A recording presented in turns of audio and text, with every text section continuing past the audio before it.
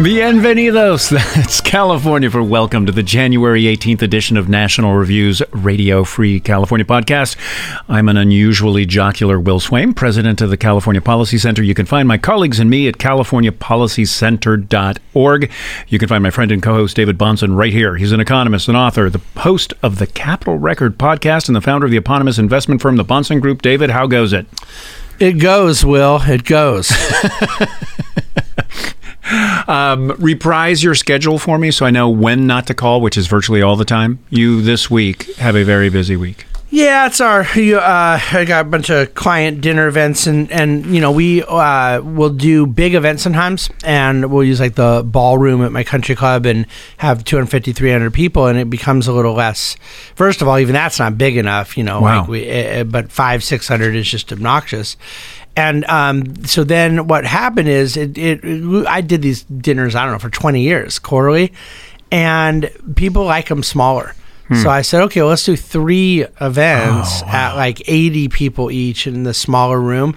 So now I gave a speech last night. I'm giving another one tonight, kind of a market talk, economic commentary, forecast. And then I do it again tomorrow night. So 3 nights in a row, different audience each night, but same talk, same venue. And so it's just a way of kind of doing the same thing as the bigger event, but splitting it up in 3 for that, you know, more intimate crowd setting. Yeah, 80. Yeah. 80, yeah. Are you you know how some politicians run and they do big arenas? Yes. And some just like to go be with the people. With the people. That's who I am. Yeah, you're like Bill Clinton. I like to be with the people. Yeah. Except for I hide out and stay in the green room. But sure. Do you know, I'm told that, you know, the sign of an introvert or an extrovert, rather, is that he or she is charged up by this sort of social interaction. And I guess I always thought of myself as an extrovert, but I find myself, you know, exhausted by the end of a day like yours, where I'm speaking in front of a large crowd, doing a podcast. I mean, how many of these sorts of things have you done today? I was interviewed on CBN earlier. I didn't have a TV thing today, but most days I do. Yeah. Yeah. No, Will, you don't want to know my schedule in a day. It's not good. It's not good. But look, there's some things I do in the day I love doing. There's some things that energize me less. But when people do learn what an introvert really is, what an extrovert really is, those that believe me to be an extrovert either do not know what the words mean or they do not know me. Because the stuff the big public event thing drains me. Yeah, I'm not really as unfriendly as I pretend. I like to joke about. It is true I don't read like all the emails or have time to interact a lot with a lot of the stuff. But no, I really try to be friendly and nice all the time. But it's just draining, and it's a personality type. It isn't like a character trait. Like I don't like people. And that's again. Although that's true. No, but like with my kids, I've told my kids repeatedly. Saturday morning from 8 a.m. to 9 a.m., I'm all yours. Mm-hmm. Oh, that whole time? Yes. Yeah. And don't call me daddy. 2 of them are often still sleeping. But that's on them, you know? Like, I was speaking of really funny podcast, of which ours is not. The podcast Smartless, I don't know if you've ever listened to it, but I swear it's the funniest podcast I've ever listened to. Say that again? What's it called? Smartless, one word, and it's with Will Arnett, who is hilarious. Oh, yes, I've heard of this. Jason Bateman, who's a genius. And then a guy I've never heard of. And then, no, it's the guy from Will and Grace, who played Jack on Will and Grace, Sean. See, I've never heard of that guy, but I do know Sean about Hayes. Okay. And he's the least funny and all that. But this podcast is hilarious. But there was a thing where they're interviewing Ed Norton, who's a great actor, and Ed was saying how his wife had been told by Jason Bateman's wife that when the daughter of Jason Bateman found out he was going to be doing a season 2 of Ozarks, his show that he wrote, directed, starred in, that I think was on Netflix. It was great. It did 4 seasons. I loved it. I watched the whole thing, by the way. But then his daughter came to him and said, "Oh, you are doing another season?" And he goes, "Yeah." And she goes, "Oh, I was really looking forward to getting to know you better." I laughed for like 20 minutes. Well, on the other hand, I did an interview this week with Mike Rowe on his podcast. And there was a bunch that we were there to talk about a piece I wrote for National Review in which you and I discussed about trucking and Assembly Bill 5 and its impact on California's independent truckers. And first of all, I just want to say, like, Mike Rowe is in person as he seems on his show, Dirty Jobs. If you didn't have a chance to see that, go look it up. And I think they're actually doing a new season right now. It was on the Discovery Channel. Maybe it's still there. But he is just a genial guy. Really a thoughtful interviewer. and I think what makes him so good is that he doesn't talk about politics as such. He doesn't talk about left versus right, conservative versus Republican, liberal, Democrat, Republican, whatever. He doesn't talk about that stuff. He talks about something that I know is near and dear to your heart and mine, the honor of work, the honor of labor. And anything that gets in the way of someone choosing their own vocational path is bad and probably even evil. And so, of course, Assembly Bill 5 is on his radar. So I'll put that in the show notes. The thing that reminded me of this, besides the fact that I actually put it on the run list so I wouldn't forget, is that toward the end of the show, my wife had said, I really want to meet Mike Rowe. And so I walk out of my home office, and there's my daughter standing like right next to the door. So she comes rushing in. Hi, Mr. Rowe. And she sits down and starts talking to him. My wife comes in. She starts talking to Mike Rowe. They have a wonderful conversation, during which Mike Rowe says what I think is the best. My wife says what I think is the best line of the show. He says, do you read all the stuff that Will writes and, the podcast and everything? And she said, nah, I really get that for free at home all the time. And yeah, so and that was by far the listener response that came directly to me. Said that was the money line. That was the best reason for coming to that podcast. But we did talk a lot about California politics. Mike Rowe lives in Marin County, he says on the show. And it's clear, that he is on the side of working people getting to do the work they want and the way they want to do it, and that he is against a lot of these government mandates. But it sounds like that view is coming in his case from an anthropological foundation. Yes, exactly. That work is honorable. It is necessary. It is a way that I think you and I might put it this way. I know I would. So we honor God this way every day by doing the work we do and doing it as best we can. And I think he really gets that. I love it when he climbs into, I don't know, an alligator pit or a San Francisco sewer and, is doing this with people that he admires, clearly, because of their work. Anyway, lots to talk about this week. Why don't we start with the Kamala Corner? We haven't had a lot of these recently, but... yeah, Kamala, what has she been doing since she left the vice presidency? Well, the story that you brought to us from Politico is... Were you laughing? I was. I read it and I thought they were like trolling her, and I realized they're being serious, and it's obviously planted by her people. But why don't you tell listeners what we're talking about, and then you and I can make fun of it together? Yeah, the headline for the story in Politico is why Harris World, like Harris World, why Harris World thinks she may be the biggest winner of the midterms. No longer tied to the Senate, the vice president feels comfort and flexibility as she hits the road on abortion, climate, and other issues.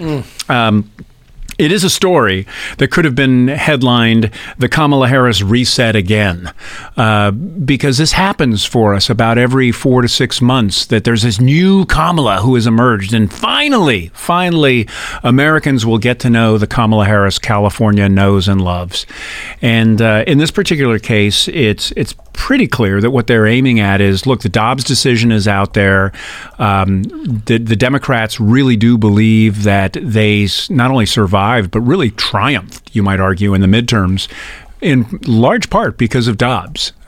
Just remind everybody that's the abortion decision that overturns Roe v. Wade. So she's out there on the road plugging away again, and she's got a lot of people around her talking her up and saying that, the administration just hasn't really appreciated her until now, and now she's the woman who's going to make a difference. Before I get too much into the detail of the story, David, what's your sense of what's going on here?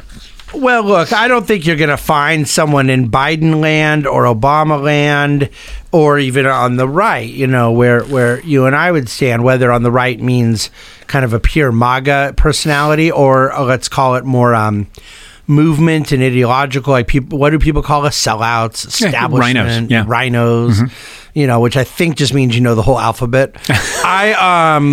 I don't think you'll find anyone in any various shapes of the right or left that believes this has been a pretty strong period for Kamala. This is exactly the moment she's been waiting for. Look how her star's shining. Some of these things have been going on. It's really playing to her strengths. I actually think, and I'm not being funny, I'm not trolling.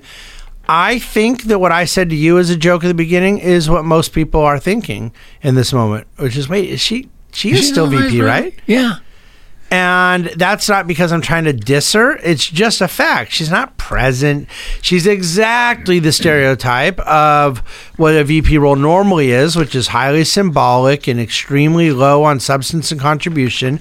The difference being that usually that person is suffering through the indignity of being a waste while they wait out the time to run as the replacement for the candidate that they served when that candidate's 2 terms run up. And the only difference here is it's very clear there's plenty of people in her own party. They're going to do all they can to keep that from happening. She seems to do all she can to keep it from happening. But the idea that like abortion, that the window's open for her to really assert her leadership or whatever, I try to think sometimes as if I were a pro-choice woman. And I know it sounds funny, but like honestly, it's not impossible for me to sort of relate to the not by empathy, but just some form of thinking what their thought process is, like what they get animated by, what they care about. Do I really think that there's a person that's just animated by abortion that's sitting there going, yeah, Kamala is there, and I saw her give a speech where she said she's also pro-choice and I'm pro-choice. I mean, there was nothing. She didn't do anything. She doesn't represent a sort of inspirational figure on the subject. She just, I don't know. I kind of think she's sort of a pitiful vice president. And that's not a term I'm using in a response to her politics. It's the actual role she's fulfilling is pitiful. Well, maybe this will resonate for you. The reporter at Politico talking to a Democratic consultant has the Democrats say, look, people have a hard time figuring Kamala out because too often they're looking at an old model of the vice president's job. And they're not willing to take her for who she is and what her style is. Well, I think you and I deserve kudos from him because I'm totally willing to take her for what her style is. You mean dead ass annoying? Is that okay? Yeah. Well, I got it. She is. I could go on, but this is the bottom line. This is yet another reset. We've seen them before. What does that mean? Don't take her. What are they saying? They're saying that if you are so fixed on people like Harry Truman when he was Roosevelt's VP or Lyndon Johnson when he was Kennedy's, that you just don't understand Kamala. A, she's a woman, and B, did you notice she's a woman of color? What does that have to do with the VP comparisons to Truman? And I mean, Truman was a VP with a 4-term president in a war. Right. And then LBJ was a highly disconnected from his president, window dressing candidate so that they could win Texas, which they did, who was actually VP for 2.5 years. I mean, a little more, but it was the end of 63. So he had to go for the last part of 63, all of 64 as a presidential. As president. He was VP when in the Cuban Missile Crisis and through Camelot. So I'm trying to figure out, like, what do people think we're looking at, like Kamala, and saying that doesn't remind me of LBJ? Who's doing that? Or Gore or anybody who's doing. She's VP. What are we talking about? Yeah, I mean, if people on the Democratic side, if they really think that Kamala ranks up there with somebody like, never mind Truman, LBJ or Gore, these are people who, whatever you think of their politics, and I would argue they were mostly destructive, but these were serious people. Kamala has not been a serious person. Oh. And if I'm looking at the old model, you're right. I do expect a certain amount of seriousness, even from a person who fills a role which has been described as not worth a bucket of spit. You're right in what you're saying, but that's not what they're saying. They're not saying, come on, quit expecting Kamala to be serious. She's not serious. They're not saying something pejorative. I'm not sure. They're not specific about what she is in this story. They must mean identity politics. I think that's all they mean. And that's all I can get. So when you say she's not getting anything done at the border, you got to realize she's a black woman? Well, that's really racist and sexist. Yes, it is. Yeah, it is. By the way, Kamala isn't getting anything done at the border, and I want to be on record that I don't think it has anything to do with her race or her gender. Yeah. I think it's because she's bad at her job. She's bad at her job, and if you're on the Democrat side, it's that she was handed that thing knowingly, like unexploded ordnance. What was the other thing they gave her portfolio that was like big Big? Very briefly, she went to Europe to participate in some of the talk around the Russian invasion of Ukraine. Oh, really? Yeah, we talked a little bit about that. She was over there. She wasn't able to put an end to that thing? She could not. And I think if you're not able to end the whole Putin world domination thing, next you got to move her on to the economy. I want you to handle the economy. The economy would be good. Yeah, supply chain No, stuff. the whole thing. Yeah, everything. Not just supply chain, all of it. All the economy.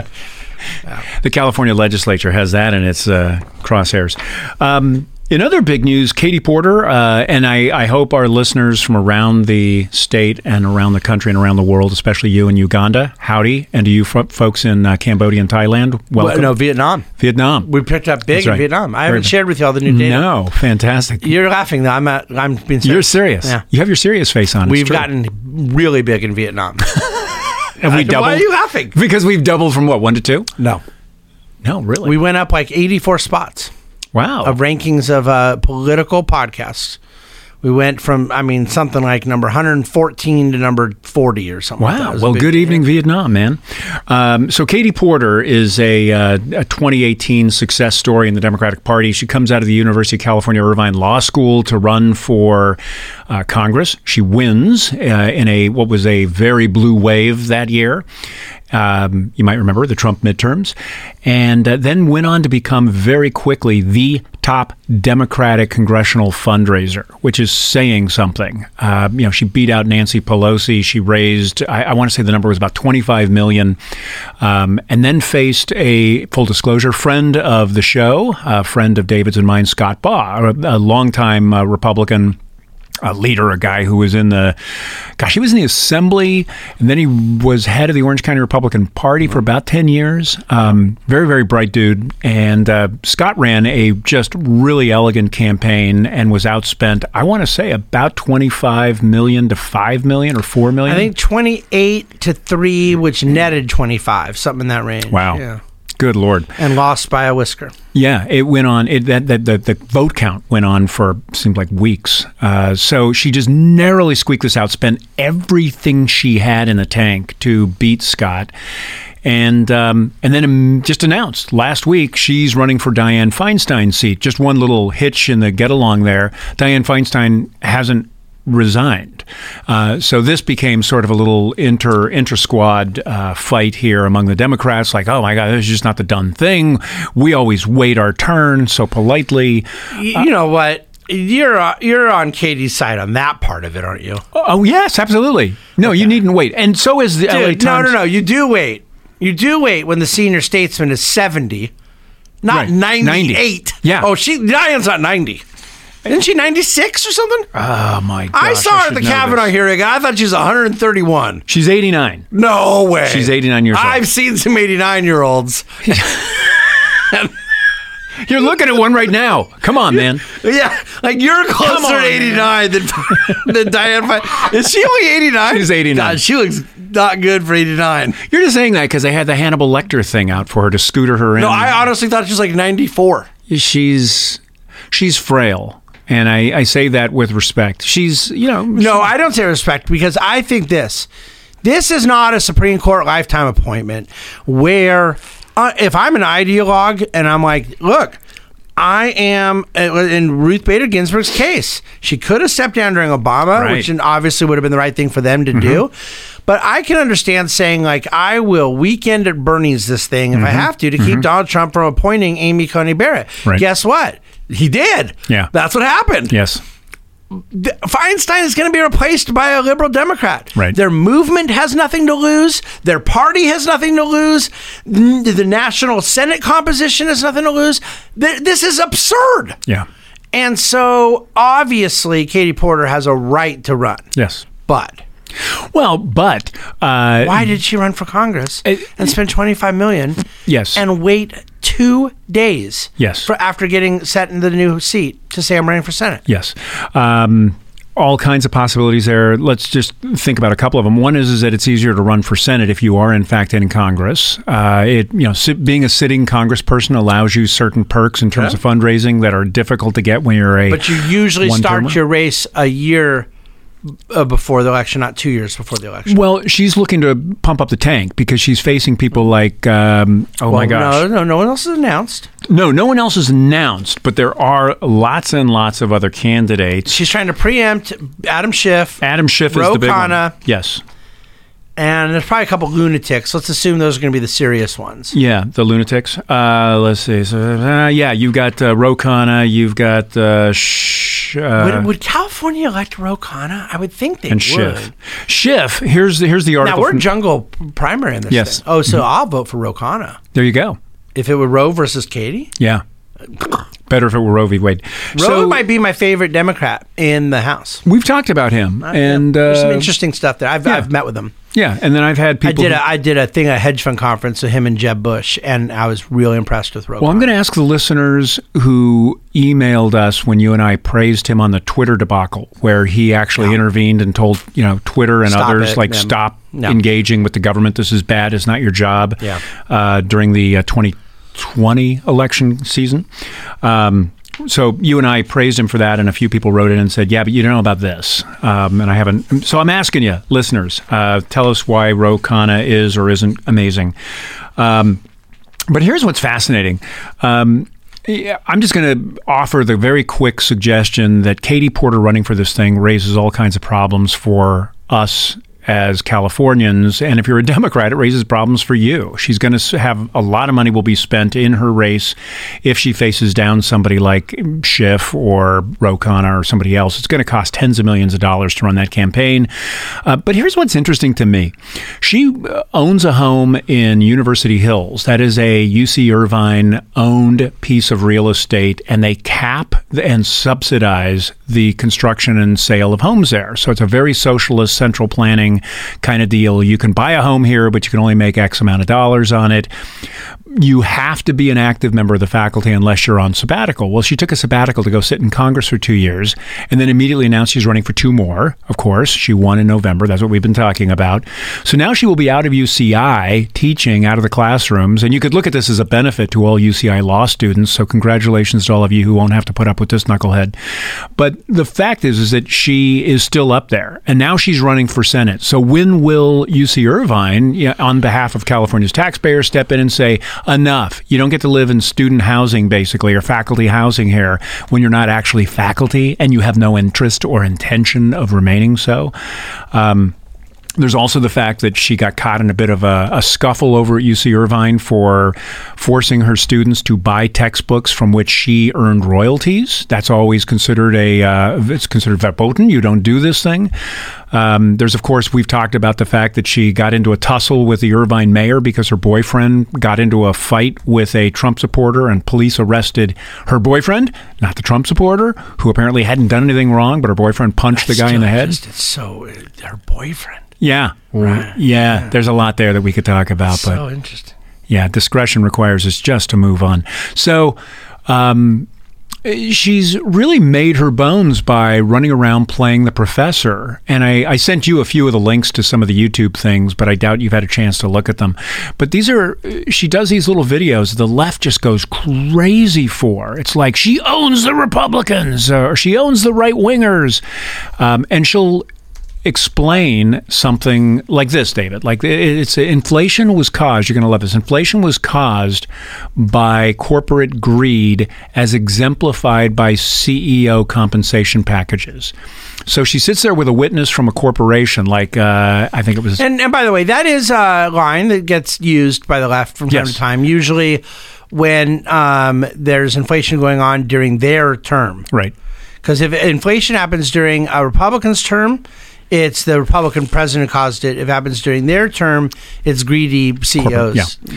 Yeah, so she'll offer these kinds of bromides of the left, and because she has a chart and a whiteboard, the left goes nuts because I think there's this kind of just reverence for lefty professors among people who had lefty professors. It's like they're back in the classroom again, and here's a chart, and the chart is scientific. Let's start off with the facts.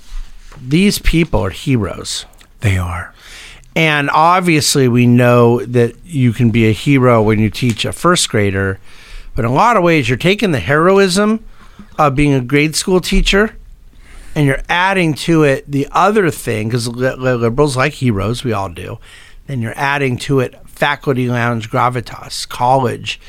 There's sort of an intelligentsia component, and that takes just all the stuff we love about kindergarten teachers, and then you put that on top. Now Katie Porter becomes as good as it gets. It's almost a slap in the face to this idea of entrepreneurs and executives and wealth creators. They're just dirty. They are engaged in more or less fraud, stealing from other people via the making of a product that people buy. So Katie is able to represent this kind of intelligentsia that is both heroic and intellectually fascinating, and then she can do it with a sort of I don't give a blank kind of personality. So she's really countercultural. She's not really well kept. You know what I mean? Like she's not going for a certain. I mean, I never had any question as to why Katie Porter became a darling of the left. She's got a kind of a iconoclastic thing, and she's not interested in, you know, like a lot of conservative women, they're always like doing their makeup and trying to look nice and pretty. And well, Katie's just not even, no way. Not going to play that game. Not going to play that game. Yeah. No, she's very much a Midwestern sort of person, and she looks it. And I don't mean that in a disparaging way. Okay, I'm just saying she is a person who does not value, as you said, those kinds of cosmopolitan, sophisticated sorts of things. That's right. And I don't mean, again, I'm not disparaging people in the Midwest. There is a wonderful reverence among most Americans for people who live in the heartland. She looks like a heartland person. There's not much. I could go on, but you get the picture. But back to the thing of this faculty lounge deal with her whiteboard, and then an economic worldview that you were about to go into, which is that inflation is caused by capitalists. I'm not sure I could think of a dumber thing. Like that's where neo-Keynesianism became popular, and I think a lot of people on the right understandably said, like, okay, Larry Summers, Jason Furman, some of these sort of neo-Keynesian center-left economists became palatable on the right because they were the first people that weren't saying stupid things like that. Yeah. Now, they're wrong in a lot of their Keynesian presuppositions, and yet they don't say things like inflation is created by the profit motive. They are well aware of market correcting forces that don't allow someone to do that. And that also the problem then is that, just like I make the point all the time, don't say the Fed created the inflation, because you're going to have to then say they caused it, and neither thing is true. The Katie Porter view would be that would mean that whenever we have prices going down, the capitalists all got together and said, I want to make less money. That's right. Or I want to hurt. I want to suffer. Yeah. I want to be altruistic. Yeah. So that's a weird implication in her argument. I don't think she really believes that, Will. Well, and she's from California, so she should know better that you said she's from the Midwest. I'm sorry. She now is from California. Midwesterner. She was born in the Midwest and raised. Brought her clothes with her. Yes. And now lives in California at free off-campus housing. That's correct, where she charges her students, she requires her students to read books that she wrote, so she gets royalties. But because she's from California now... By the way, I make my students read my book, but I buy it for them. You see, there you go. So I'm doing it all wrong. And for a woman who made $300,000 in 1 year of teaching, she could afford to buy her students a book, I would say. But anyway... not with inflation. No. Yeah, that's like $30 now. So she... she's from California now and has been here for over a decade. And so she should know something about how oil prices work, given California's just bizarre gasoline market. But during last summer's run-up in gasoline prices, where was Katie Porter? She had her whiteboard out. She had her, magic markers. And she was showing everybody that all of this was about price gouging by oil companies. And yet, of course, we know that in California, we can see supply and demand. We have a boutique gasoline market where oil producers are required to meet a variety of non-economic metrics in terms of their oil production. And so it costs us more to buy gasoline out here. But like Gavin Newsom, she accused oil companies of price gouging. So, again, we've got an economic illiterate who, by the way, you'll be fascinated to know, studied in law school under Elizabeth Warren. Yes, she did. Liz Warren has come out and endorsed her for the Senate seat. What a shock. Yeah, well, it is a little shocking because Liz Warren's a major national player. She was at one point a leading contender for a president. She actually, prompted me to go write a book about her because she had enough serious momentum in that race. And when you got people like Adam Schiff and Ro Khanna, who are no lightweights in the United States Congress, that are potentially entering, and it's 2 years out, Liz Warren going out early to endorse Katie Porter is politically risky. So I think that it just shows that kind of obnoxious feminist loyalty. Girl code. Okay. Hey, let's talk about the big news of the week, and that was Gavin Newsom's new budget. The big news there, David, is that the budget is still around $300 billion, about $297 billion and change. Yeah. And for those who want that in some kind of context, know that 10 years ago, the budget was under $100 billion. It was about, in 2010, that's one of the markers. That was Schwarzenegger's last budget. The budget was $85 billion. 8 years later, when Brown finishes in 2018, the budget is more than double that. It's $201 billion. And now it's 50% higher than that under Gavin Newsom. We're closing in on $300 billion. We were at $300 billion last year. Remember the famous $100 billion surplus we had last year? Yeah, that's gone. But you know what's funny? I am getting so old, Will. I'm serious because I was very deeply into the study of California finances back post GFC. And my business, we were pretty large. Great financial crisis.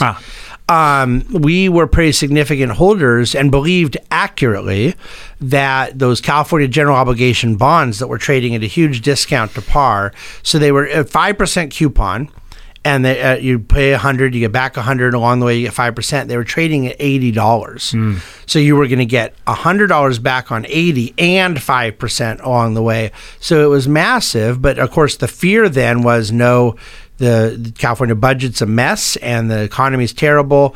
And generally speaking, those munis in economically sensitive states like California get beat up during bad times, like the biggest recession we'd had since the Depression. So in a lot of that research I was doing, I just got so stuck in my head that we were a $120 billion budget state that was facing about $90 billion of revenue at the time, and that we were basically in both revenue expenses teetering on this $100 billion mark. And were we going to hit 88? Would it get up to 110? Were we going to spend 90? Were we going to spend 120? It was in that range. Let's call it 100. And that's what Jerry Brown inherited to kind of deal with a sort of $100 billion mess that needed to be more. And they had the original Prop 98 that required them, I think, to spend 40% of that on education. And you're talking $300 billion. Yeah. And I didn't say this was the number I was dealing with at the Great Depression. These are the numbers I was dealing with at the Great Financial Crisis. Yeah. Which wasn't that long ago. Right. It's 14 years ago. Yes. Yeah, this is a shocking run up in spending. And the fact that last year and this year are at about $300 billion, which, as I say, is 50% more than the budgets that Brown left. But this is, you got to look at Jerry Brown and Gavin Newsom in total, and what you see is this run from $85 billion up to about $300 billion. So that's number one. Number two is the $100 billion surplus, all gone. This year, they're projecting now, the Newsom budget projects about a $22.5 billion deficit. And there's a whole bunch of reasons for that, of course, which we've talked about in the show, that, we're headed kind of headwinds of recession and that sort of thing. And California is very, very sensitive to recessions. We have about 151,000 people who pay more than half of all income tax in the state. Many of those people are leaving. I talk to some of them almost every week. So there are worse prognoses out there. The most interesting one that I was looking at was from the Legislative Analyst's Office. They forecast a $62 billion deficit, not a 22.5, 62 billion, about 3 times the Who's deficit. the they? The Legislative Analyst's Office in Sacramento. It's nonpartisan? Nonpartisan. Yeah. And they tend to be very, very good and kind of right on target. So that's balanced against last number almost, I promise, but the last big number is that we have about $35 billion in a rainy day savings account. But keep in mind that we have the highest unfunded retirement benefits for government workers, and we have the largest population of government workers and retirees in the state, government retirees. And with that unfunded liability growing through Brown, through Newsom, that is the difference between what governments in California, state, local, have promised these workers and what they owe them as they retire is terrible. We're in a very, very bad situation there. And almost no reporters cover this stuff. I'm just used to reading reporters who just talk about like $100 billion surplus as if it was really real, not acknowledging that we owe $1 trillion on retirement benefits promised to workers and have maybe 69% of the money we need to cover that. So that's a problem that Newsom doesn't even begin to deal with. He made a few cuts, in other words, in short, to account for that $22.5 billion deficit that he's projecting. And the cuts, shocking his loyalists on the left, came primarily, they fell very, very hard on things like climate change. So he cut $6 billion for things like subsidies for zero emission vehicles, incentives for solar panel installation, money to help low income residents cope with summer heat or winter cold. He's not going to pay back this year the federal loan for unemployment during COVID. So he shuts down the economy, asks the feds for a loan to cover the unemployment benefits as people are kept out of their jobs for the longest of any state in the union, and then tells the federal government to go pound sand when they say, hey, you owe us about... And I do think, well, out of journalistic objectivity, you should admit that even though California kept people out of their jobs the longest, that's why we didn't have any deaths from COVID. Fair enough. Nobody died. We were able to that was the trade-off. We were able to make it. No one ever, and really, very few people got COVID. That's right. Nobody got COVID. Yeah. Thank you for correcting that. Yeah. It's not so much a correction, just an addition. Like I want all the facts on the table. Yeah. It is interesting how they play that COVID game, isn't it? That, we did everything to protect people. We were the best. And, oh, by the way, we had the worst numbers and COVID hit us so hard.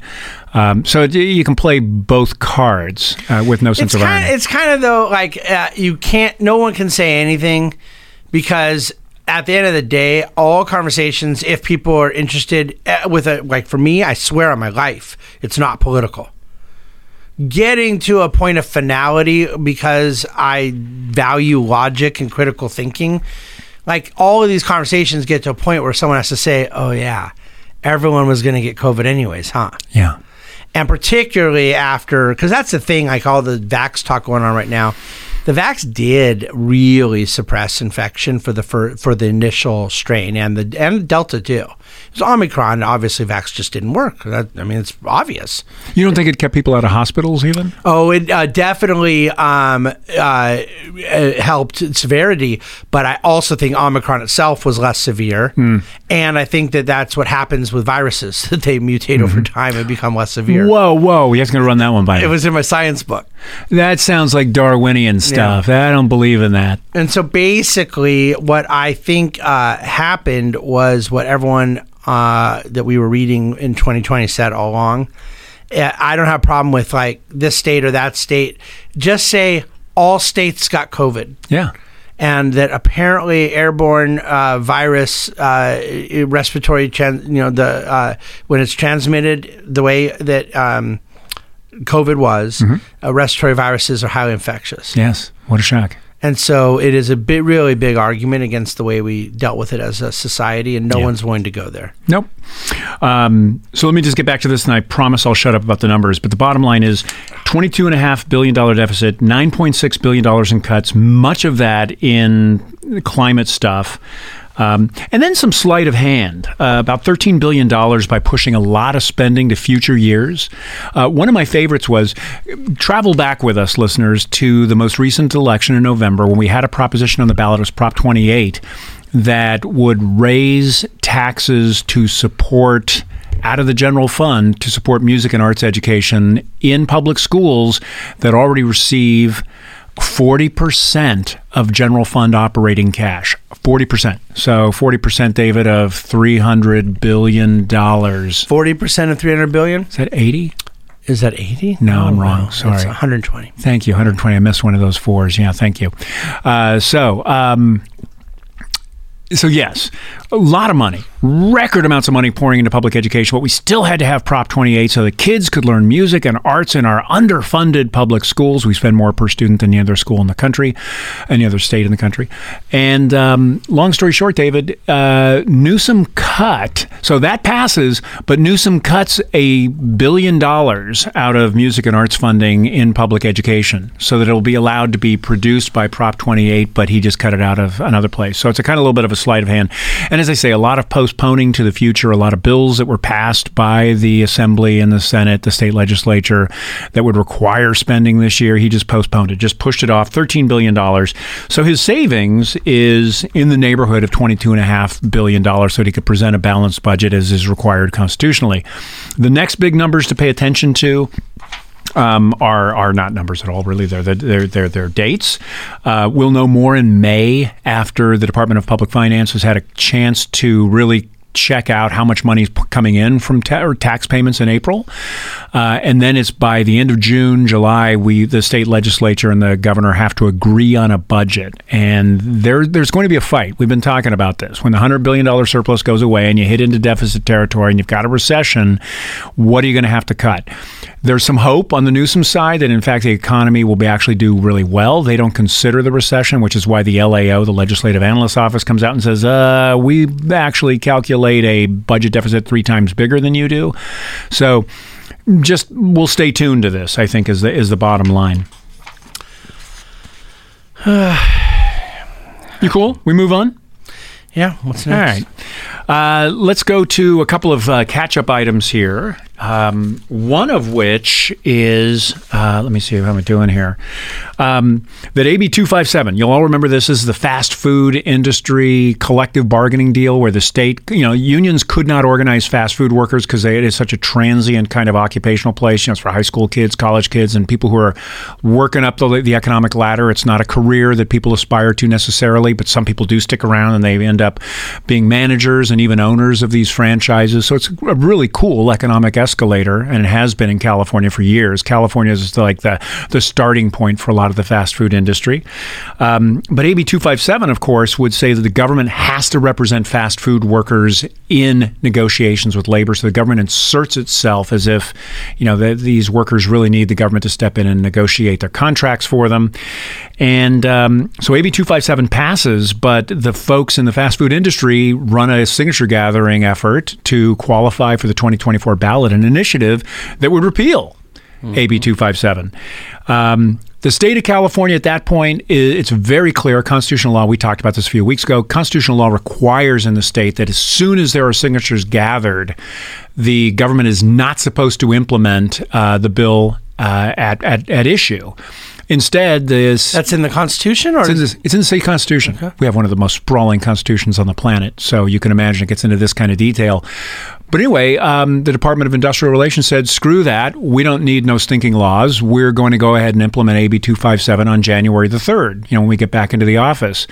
There was a lawsuit, and a state judge just threw it out immediately and said, no, you cannot ignore the state constitution. This thing can't go forward until you've either verified that there aren't enough signatures, or in which case you can implement, or the voters have a chance to speak on it in 2024. That's the law.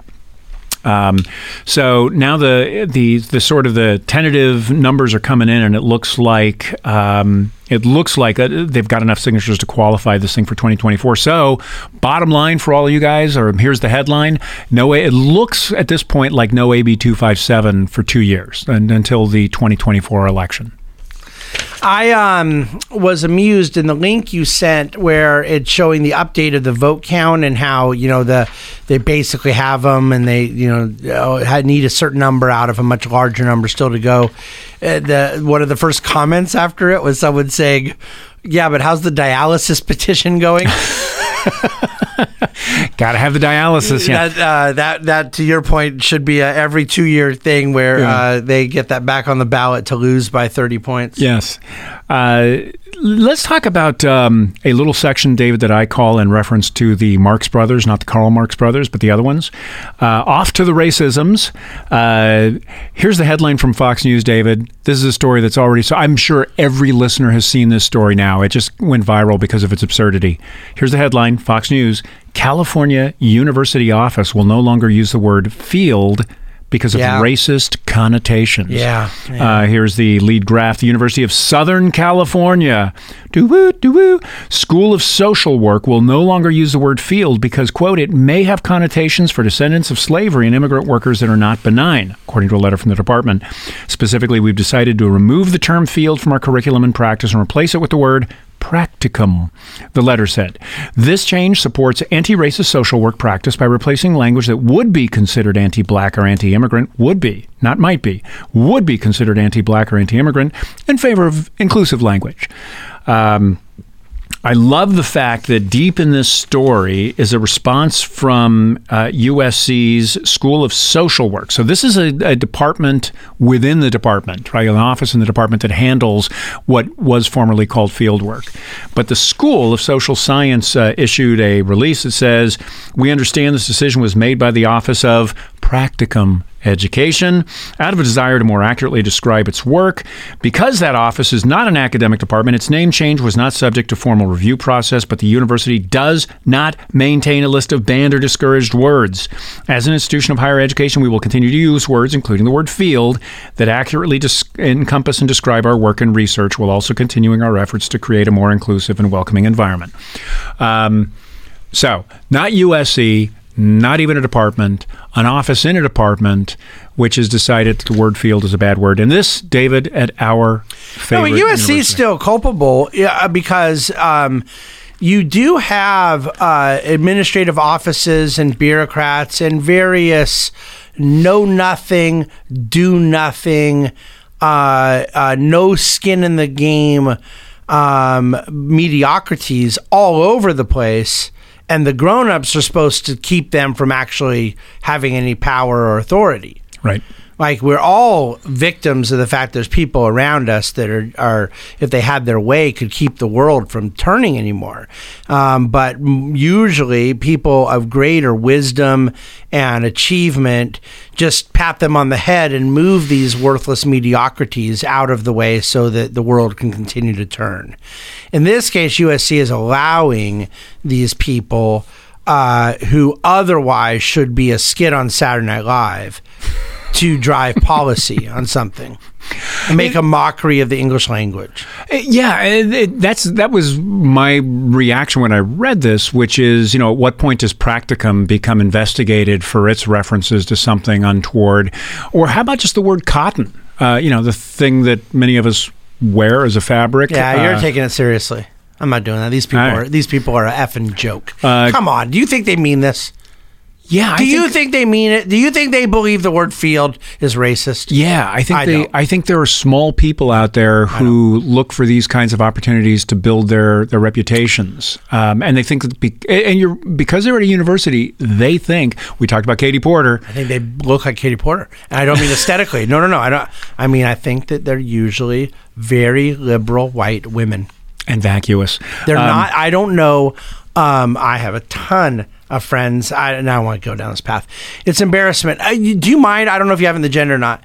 We're asked how to respond to it because of our love of USC. Yeah. So this isn't just, there's a California story, this embarrassing thing going on, and it's at USC, and now we're tearing it apart for what's happening. Right. People want to know, what do you think of the fact that Yes, a lot of I should say, this was far and away the most aggressively sent story from listeners. Yeah, but always with a good humor, I got to say. No, not always. That's not true. I have people bring up stuff as if it's new information to me. And I always am like, okay, I guess you can't just take for granted that people understand that one's love for, let's say, for example, SC football or the Fight On spirit might be biographical or introspective or personal, that it wasn't formed with like, hey, why do you love SC football? Oh, man, they got a political science professor who's really, really dug into Thomas Sowell.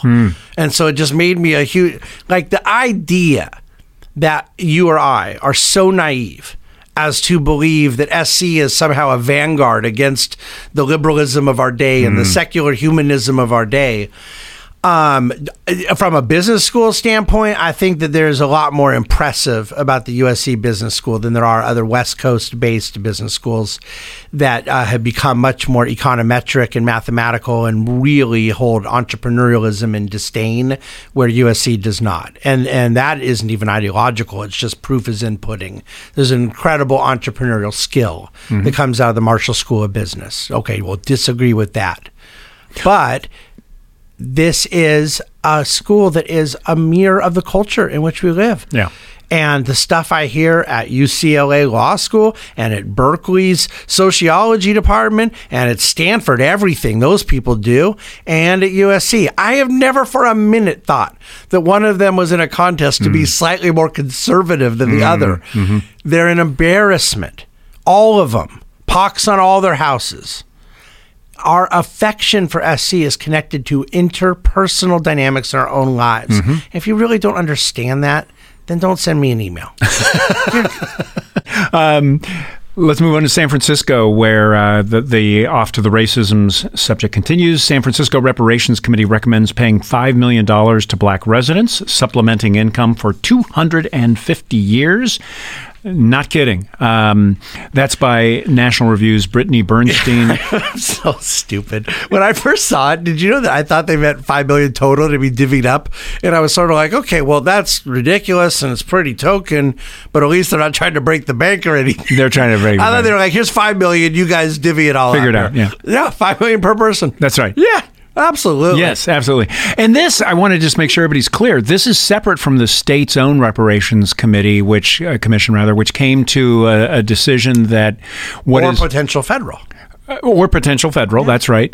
But in the state, California has now proposed for our current legislature that they consider reparations payments of $223,000 per African American descendant pre-1900. This one is interesting. Here it is. The committee proposed the city of San Francisco make a lump payment of $5 million to black residents who are at least 18, so you could be an 18-year-old kid, and have identified as black or African American or on public documents for at least 10 years. Residents must also meet at least 2 of 8 other requirements. Among those is that the resident is, quote, personally or the direct descendant of someone incarcerated by the failed war on drugs, or is a descendant of someone enslaved through U.S. chattel slavery before 1865. I would just say, I was talking to a reporter about this. When they say the failed war on drugs, they don't mean it in a libertarian way that some of our friends may say it. No. What do they mean? On disproportionately incarcerated blacks? Black people. That's it. Right. Yeah. They may, yeah. And it may have. Yeah, it may have. And I think I wouldn't fight against that. No, I think that the war on drugs was problematic. I do think is problematic. Yes, is problematic. Thank you. But anyway, what's fascinating here is I told a reporter that if I were going to write about this, what I would take a look at is the city, the county, San Francisco, their ability to pay on something like this. The reporter's question was, will this just kind of break the bank? And the answer is yes. To go back, I would think they would just take advantage of the surplus they must have right now from all the people that have come back to the downtown area that are working and shopping and using public transportation. They're rocking and rolling up there. Oh my gosh, they have a record deficit. Just to return us from sarcasm to total gravity here. San Francisco is facing a record deficit, made worse by the fact that deficit does not include the city's unfunded liabilities for government retirees. They have more government retirees per capita than most other cities in California, and their debt on those things, their obligations on those retirements, is just astonishing. And that's not included in there. So you're talking now about billions of dollars in the red for this county. And you could go on. Newsom's new budget cuts out transit projects for the Bay Area, which have Scott Wiener just like going nuts. Imagine that guy, crazy, on you like a spider monkey. So they're gonna. Monkey. Oh, by the way, I'm sorry, real quick. Are they in that budget with all the concerns and the deficit could be this or this? Is monkeypox in there? I did not see monkeypox, but so they literally want to kill all the gays. They want to, yeah, probably. Well, I mean, I didn't look at it down to the line item. There may be some funding in there for monkeypox, but okay, so it's possible it was in there. It is possible. Okay, back to. But we have now. I have compared State Senator Scott Wiener to a spider monkey, monkeypox, and you said a pox in all our houses. So that's a hat trick there. Anyway, Freudian slip. Freudian. And speaking of slips, so Scott Wiener. So the transit thing is really problematic, and that's going to hit the city hard. David, we've got loads of stories here. I really have we gone this long, or did we start this late? I know we started late. We started a wee bit late, yeah, but it's cool. You got a schedule, you got a speech to go to, and I got a phone call to make to a potential donor about which I'll talk to you at another time.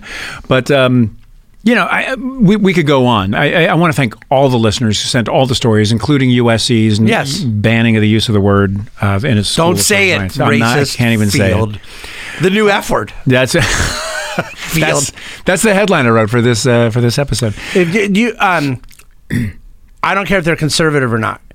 I don't like it when white conservatives talk about how they have a black friend who's conservative, and they're like, "Oh no, I know a black guy. He doesn't." Mm-hmm. I have a lot of black friends, and some of them are not conservative, right? Mm-hmm. Some are kind of apolitical, whatever. Mm-hmm. I'm telling you that I don't have an acquaintance or friend or a close friend in the black community that would have any idea what I'm talking about if I said the word field was offensive. No. I mean, imagine, okay, so now I sound like that white guy, but sitting with my black friend watching a football game, I cannot tell you how many times the word field is going to come up. Now, slavery was bad. Slavery was terrible. Write that down. We agreed. Yeah. Get a pen. Okay, got it. Slavery, and there were slaves that were put to work in fields during slavery. Mm-hmm. And therefore, the word field is problematic. Yeah. We could just sit here for hours coming up with logical equivalents to that thinking. Yes, that's why I said the word cotton. I'm going to go fill up my gas tank. Excuse me, gas? Yeah. Gas tank? Do you have any regard at all for the Holocaust and for what took place in the gas? You know what I mean? Yeah. It's not even funny. It's just so stupid that people should mock it. Yeah. And I think the SC should be ashamed of itself. I think they, much like that time they fired the professor. Yes. Who was teaching Chinese negotiating strategies. Yeah, but it was a word that wasn't even... Yeah, but it sounded to some people like the N-word. No, but they didn't fire him, right? They suspended... They suspended and investigated him. They investigated him. Yeah. It's the theater of the absurd. And we've lost our frickin' mind. And this is a school that should know better in the sense that intellectually and economically and resourcefully, to those who much is given, much is required, they ain't that stupid. What the hell are they doing? Theater. Don't say theater. Sorry. Oh, are you a John Wilkes Booth supporter? As far as I'm concerned, what you just said is tantamount to endorsing assassinations. Yeah. I'm done. You can always find this podcast on the National Review website, but it's easier for you and better for us if you subscribe and, of course, rate and review the show wherever you do subscribe. That boosts our profile. It sincerely does and helps others find us. Please email us with your comments and story suggestions, as so many of you did this week. Thank you. You'll find our email addresses and other fun details in the show notes. You can follow us on Twitter at The Radio Free CA. On behalf of my friend and co-host David Bonson, we give thanks as ever to session producers Lucas Klaus. Thanks, Lucas. Right over there. Also, Brian Tong, Glenn Hall, researchers Houston Reese, Sheridan Swanson, and Alex Kachatri, and to all of our friends at National Review, especially National Review podcast producer Sarah Schutte. Thanks also to Metalachi. Who are they? The LA-based mariachi metal band for our music. What do we say at the end of the show? La revolución continúa en la semana próxima. Adiós.